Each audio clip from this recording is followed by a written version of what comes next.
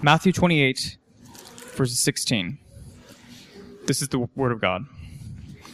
Now the 11 disciples went to Galilee, to the mountain to which Jesus had directed them. And when they saw him, they worshipped him, but some doubted. And Jesus came and said to them, All authority in heaven and on earth has been given to me. Go therefore and make disciples of all nations, baptizing them in the name of the Father, and of the Son, and of the Holy Spirit, teaching them to observe all that I have commanded you. And behold, I am with you always, to the end of the age. Thus far, the reading of God's Word.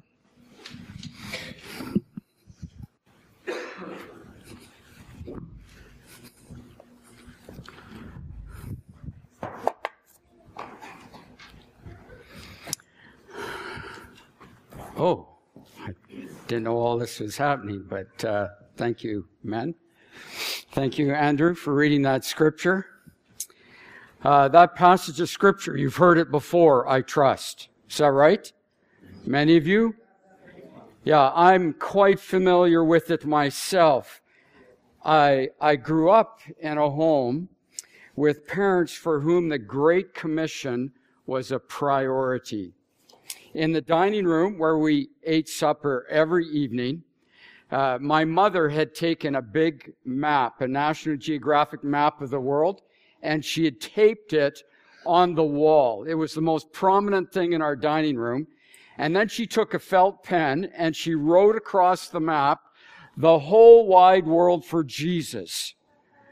So every evening we would eat dinner, we saw that the whole wide world was meant for Jesus.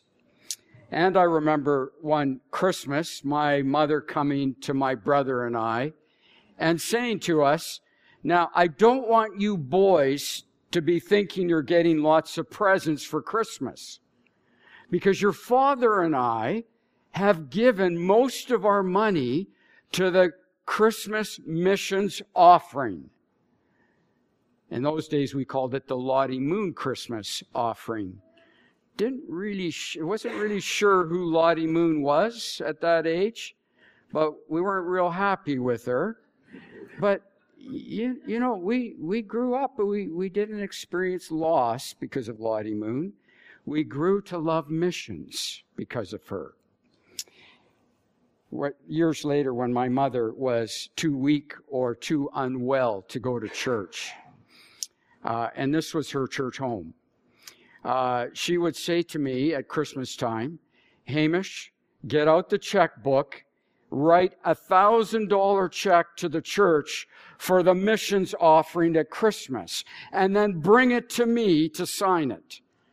Now, this is significant because I looked after all her financial affairs, and I paid all the bills, and I signed every check, but not this one. She had to put her own signature on this check. So, for my mother, the Great Commission was not something to be remembered from time to time. It was the reason for which God had called her and given her new life in Christ. So I know the scripture really well. I've been immersed in a family that lived it. And yet I discover from in living life today that I can be distracted by many of the things in the world. I can be distracted by my own weariness. I can even be distracted by the many good things that need attention. I can drift away from the main thing. And then I discover in that drifting that my weariness is increased and less gets done for the kingdom of God. And so I trust that we will not allow this drift to happen, either personally in our lives or as a church family, that we would keep central the mission of Jesus in the world today. We need these words to remain central in our lives so that we can commit our life's energies rightly. You know, I believe the scripture that Andrew read just a few moments ago describes a specific kind of life for every follower of Jesus. And it is the experience of that life that makes it incomparable to any other kind of life. I want to share with you 3 phrases that describe this kind of life. And the first phrase would be a sent life. Whether you translate that verb go as a participle, so for example, as you are going, or as a command to go, you get the idea. The force of the verb is very clear. We have been sent. We're not supposed to sit and wait for people to come to us or to see if our situation becomes any better. We're not to be hanging around making our lives more comfortable until Jesus returns. We are a people who have been given an assignment. And it's an assignment that by its very nature requires movement. A movement toward people.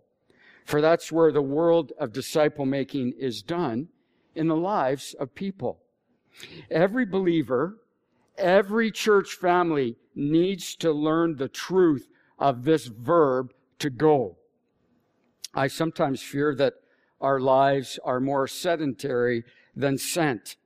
We spend too much time personally and corporately sitting and hoping and praying that people will come to us. But that was not the way of Jesus, was it? Jesus repeatedly refers to himself as the one sent from the Father. This sentness was something about which he possessed a conscious awareness.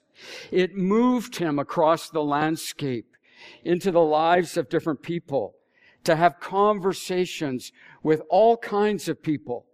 A woman at a well, a man possessed by legion of demons, a man in a tree. These are all people that to whom Jesus was sent. And Jesus would even say of his encounter with Zacchaeus, the Son of Man came to save and seek the lost. At one point in Jesus' ministry, people begged him to stay with them. They just enjoyed having Jesus with them so much. But he said to them, no, I must go to other places and preach there also, for that is why I was sent.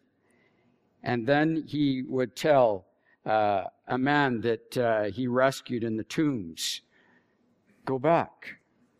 Go back to your own home and tell how much God has done for you.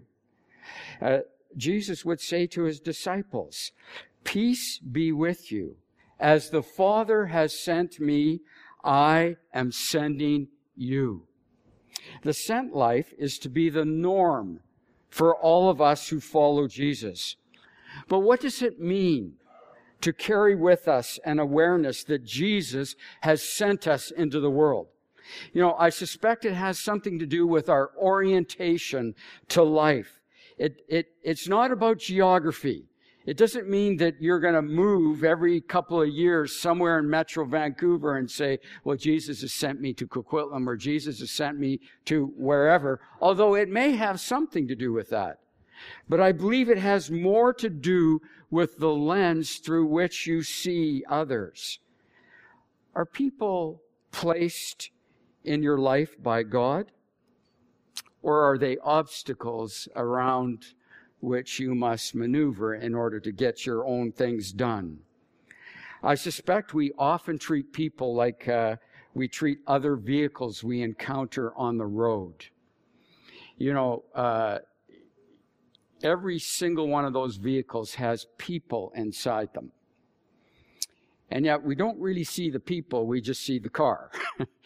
And what do we do with those cars? Well, we pass the slow ones. I'm always thinking of that.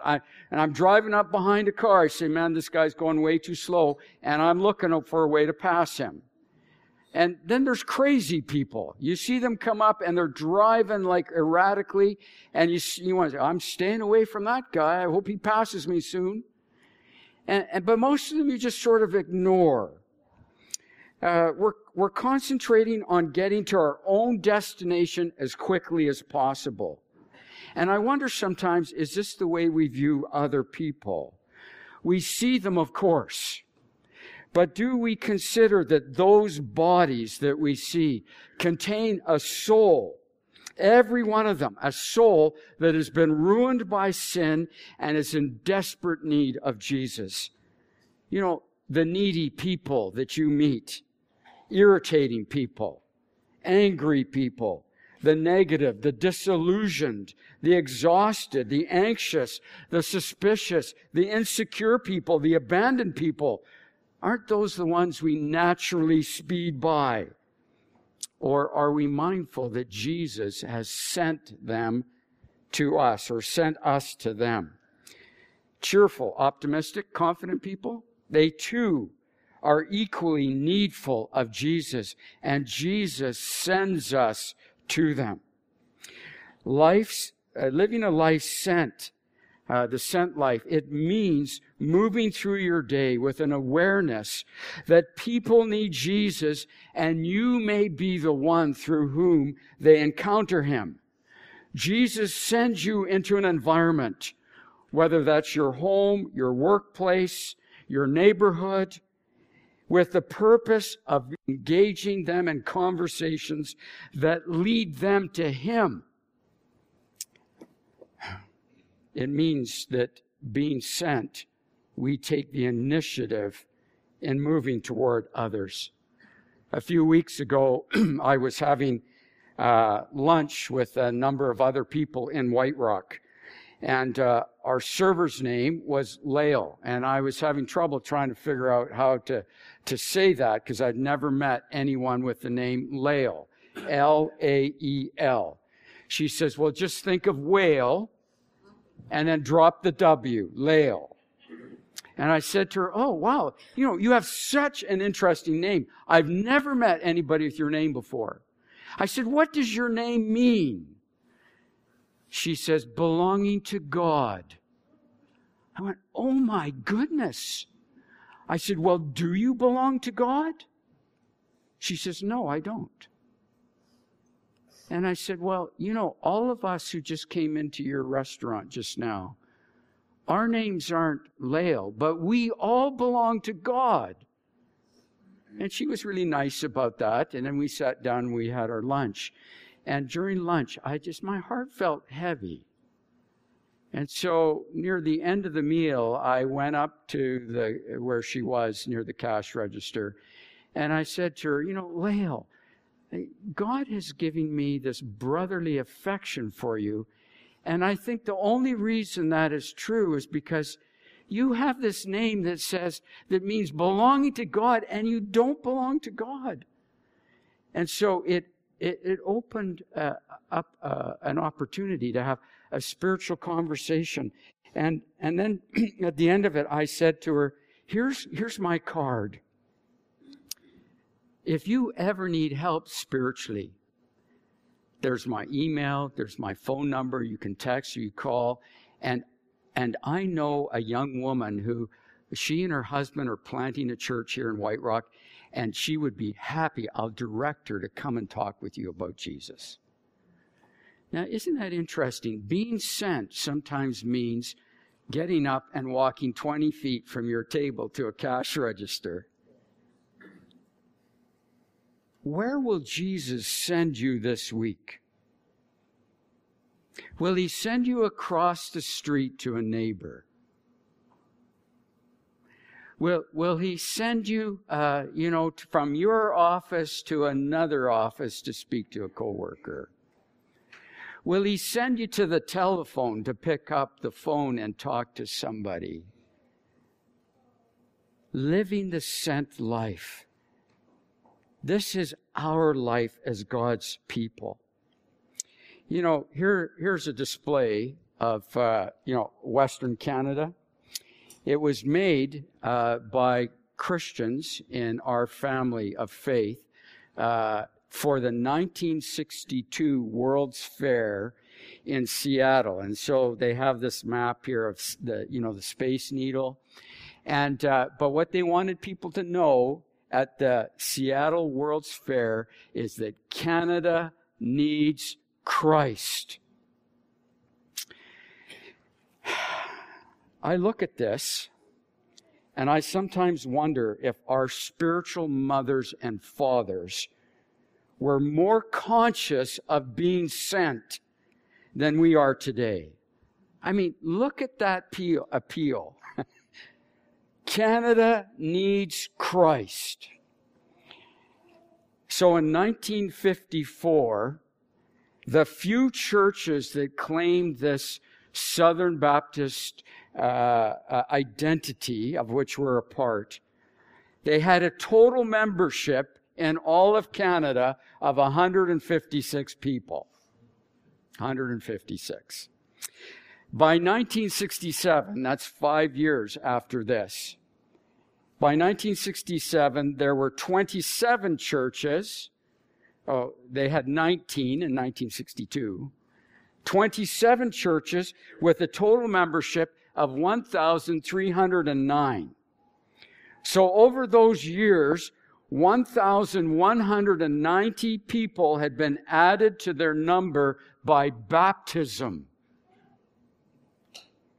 91% of their growth had been through telling the story of Jesus to others.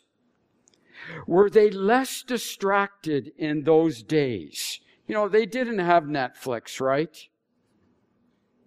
They didn't have computers and cell phones. You know, you pick up your cell phone 86 times a day, apparently, on average. That means some of you are picking it up 200 times, and some of us are picking it up 14 times. But distractions, were they less distracted than us? I'm not sure. But I know that they were focused on the reality of their sentness into their environments. This is part of our spiritual DNA. I don't want us to lose that. I want us to nurture it in one another by learning from Jesus, by abiding in Him who was sent into the world to give life to all and now sends us. To whom will you go this week? As followers of Jesus, we must remember that He is sending us out as His ambassadors and as His witnesses. Will you intentionally live your life as one sent with the good news? Because really, Canada does need Christ. Our communities need Christ. There's a second descriptive phrase in this Great Commission. So we're sent, we live a sent life, but we also live a disciple-making life. So the reason we've been sent is really clear, really clear.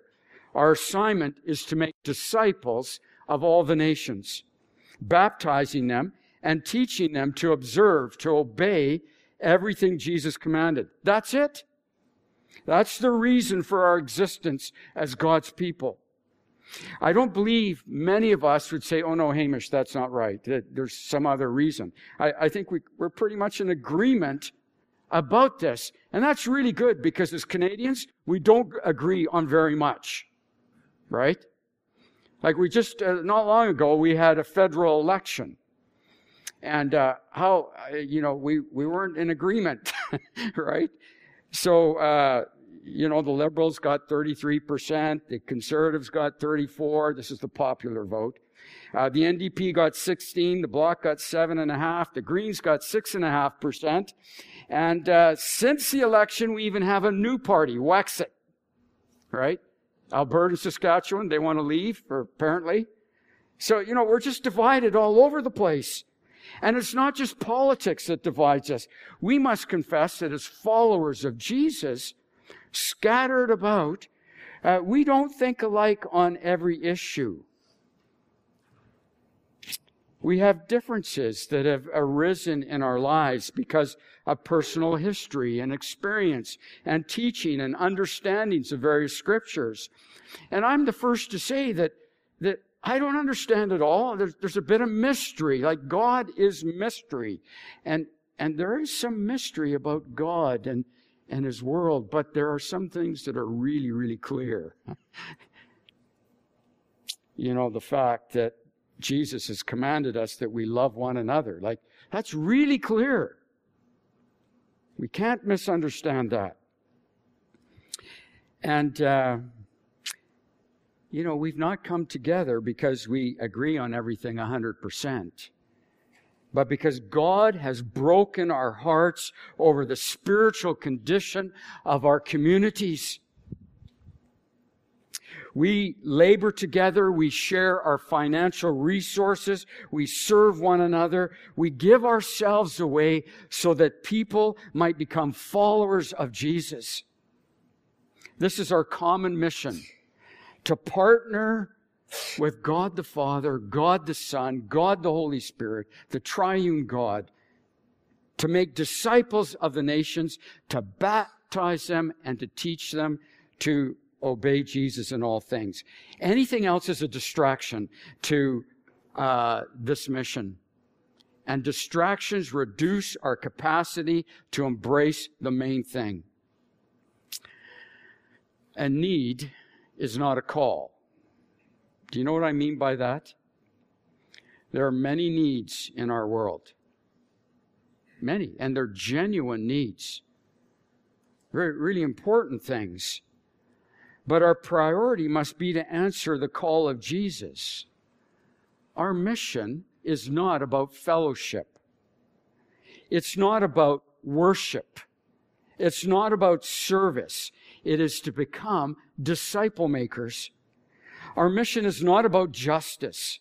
It's not about the eradication of poverty. It's not about saving the environment. It is not about bringing in world peace. It's about disciple making. Jesus has sent us to make disciples. That is the essence of our assignment. Now, I'm not saying that those many good things that I just mentioned are unimportant. In fact, true disciples of Jesus will care about justice and poverty and the environment and world peace, but not at the expense of disciple making. When we are distracted by other issues, even really good issues, then people are not led to Jesus and are not taught to obey Him. We save the environment. Killer whales make a comeback, but no disciples are made. We save the poor. We find them affordable housing. But if they enter eternity without Jesus, then all our labor has been in vain. The question remains, if a disciple is one who learns from Jesus how to live life in His Father's kingdom, if a disciple is learning to obey Jesus, then how well are we participating with the Holy Spirit in His disciple-making task? My point is not to define disciple-making, but to magnify the priority of the task in our lives. This is our primary mission from Jesus. Are you investing your life and helping others learn how to hear from Jesus and how to obey Jesus? Are we as a church family nurturing others in joyful obedience to Jesus in all things? Isn't it interesting that we dedicated some children today? And if you listen, they're just so precious. And if you listen to the prayers and the desires of parents, and you begin to understand that what they're doing as parents is disciple making, helping their children come to know God and to live lives for Him. And that's what we do as a church. But not just our children, our neighbors, our co-workers, people we encounter. Are you serving in some way in our church family so that we might be better at disciple making? If you're not, I just encourage you to find a way. How has God shaped you to participate in this disciple making process? We need one another in this. We're not making disciples of Pastor Sam. If that was the case, only Pastor Sam needed to do it, right? We're not making disciples of Peter or Hamish or anybody else. We're making disciples of Jesus. And that requires all of us working together to reflect the goodness and the glory and who Jesus is to one another, that we would grow up in His image and be like Him. And when we do that, God brings about a transformation of people's lives into Christ-likeness so that they, along with we, will naturally do what is right and good before God and to our fellow human beings. And all those evils we wanted to rectify, the needs we wish to meet, are met most effectively as God transforms the hearts and minds of men and women in the disciple-making process. So this new kind of life in which Jesus has called us can be described, yes, as a sent life, and yes, as a disciple-making life, but finally, it is also a Jesus-friended life. Now, we could say it is the obedient life, but it's obedience to Jesus, and so I want to call it a Jesus-friended life. And, the grammar isn't so good with that, right? But I got this from my nephew. So my brother lived as a missionary overseas for quite a few years, and his youngest son, growing up, was exposed to lots of languages, but didn't learn to speak any of them right. And so when he came back to Canada, his dad was teaching at our seminary in Alberta, and his first week at school, his English was just awful. And he came home one day, walking with a friend, and his friend was going to his place, and he says to his dad, Brennan says to his dad, "Dad, that boy want to friend me." That was his English as good as it got. That boy want to friend me. Well, the scripture says here that Jesus has friended us. More than that, part of what makes this new kind of life incomparable is not just the glory of being sent. And it's not just that we get to witness the transformation of lives that happen in disciple making, but it is that ours is a Jesus-friended life. If you look at the context of the Great Commission, you see in verses 16 and 17, the Bible tells us that the 11 disciples went to Galilee, to the mountain to which Jesus had directed them. And when they saw Him, they worshiped, but some doubted. So who are these disciples who rendezvous with Jesus on the mountain? Well, the Bible tells us some of them are worshipers, some of them are doubters, but they have all obeyed Jesus in meeting Him at this particular location. In John 15, verse 14, Jesus says this, "You are my friends if you do what I command you. No longer do I call you servants, for the servant does not know what his master is doing. But I have called you friends, for all that I have heard from my Father I've made known to you." Jesus says that if we do what He commands, we are His friends. These are on the mountain because they were friends of Jesus. Jesus no longer calls them servants, but His friends, because He has shared with them His business. And now He's getting ready to commission them into His business. Really, at the heart of the Christian faith is this friendship. A grace-filled, extravagant, life-transforming friendship. In Christ, God made us who were once His enemies, friends. And here's Jesus, God in the flesh, Savior and Lord. He meets with His friends to induct them into His heavenly Father's business. This redemptive mission was the most significant thing that they would ever be connected to. Eternity would be changed for the better for lots of people because they, as Jesus' friends, were getting involved in His kingdom work. This friendship with Jesus would have a significant impact on eternity. As I think about Jesus saying to His disciples disciples, I've called you friends. It reminds me of one person in the scriptures who is known as God's friend. It was Abraham. The Bible tells us that God promised him a son and descendants that would be numerous as the stars in the heavens. At that point, Abraham was past his prime, and yet he believed God. God's friends do believe him. And Jesus pointed out they obey him. Abraham has already obeyed God by leaving his homeland and following God to a new home. But what really strikes me about their friendship is the way they work together. At one point in their story, the Lord and two men stop by Abraham's place, and Abraham invites them in for a meal. And at the end of the meal, God says to the other two, he says this, "Shall I hide from Abram what I'm about to do?"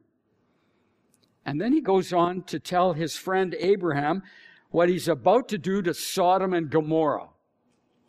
He's about to obliterate them. And it is then that Abraham engages God in a back and forth discussion about saving those two cities for the sake of righteousness. Abraham argues with God. He says that God's own righteousness requires him to save those cities and save the righteous. And so God relents and finally agrees that if there are 10 righteous people, he won't destroy the cities. Now, of course, we know there weren't 10. And yet, we know that God sends two angels to save Lot, his wife, and their two daughters. And the Bible concludes that part of his story like this. So when God destroyed the cities of the plain, he remembered Abraham and brought Lot out of the catastrophe. God and Abraham are friends.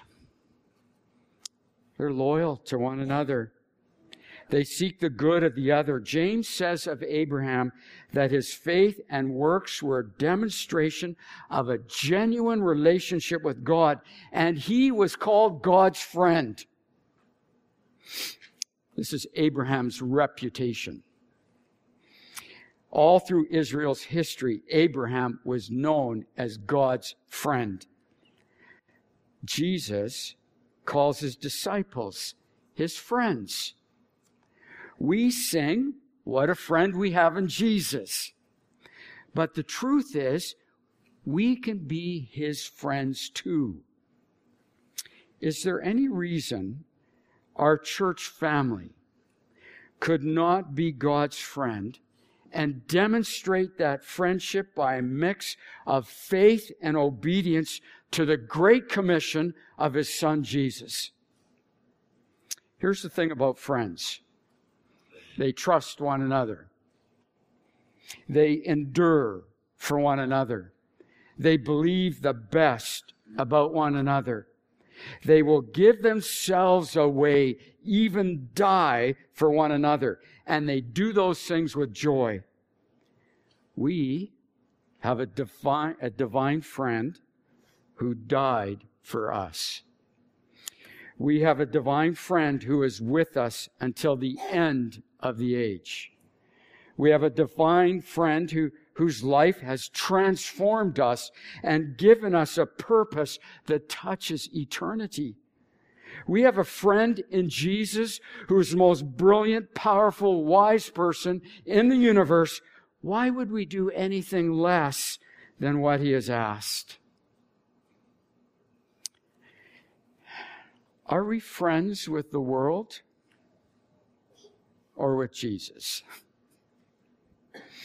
Our obedience to live the sent life, the disciple-making life, and the Jesus-friended life will show us where our friendship really lies. You know, I know our climate here is not favorable to Jesus. But let us not be dissuaded by that. Let us expend our lives as God's friends ever aware that we have been sent as disciple makers to our community and beyond. Let us do so with all the enthusiasm and joy we can muster, taking heart from the Scriptures that show us that those who have labored long before us in the days that we read in the Scripture, and even the days of our recent past, let us take heart from those who have labored before us and also struggled with impossible odds, but have shown us a God who is faithful. You know, God has been good to us, infinitely good. Let us resolve then to live this incomparable life of sentness to disciple making as His friends until He calls us home, remembering that Canada, North Vancouver, our neighborhoods need Christ. Let's pray together. Father, we pray that we would be a people that are on mission with You. Help us to see our lives in light of Your assignment to us. Father, we confess that it's easy for us to be distracted. It's easy for us to drift, even as a church family, if we're not careful.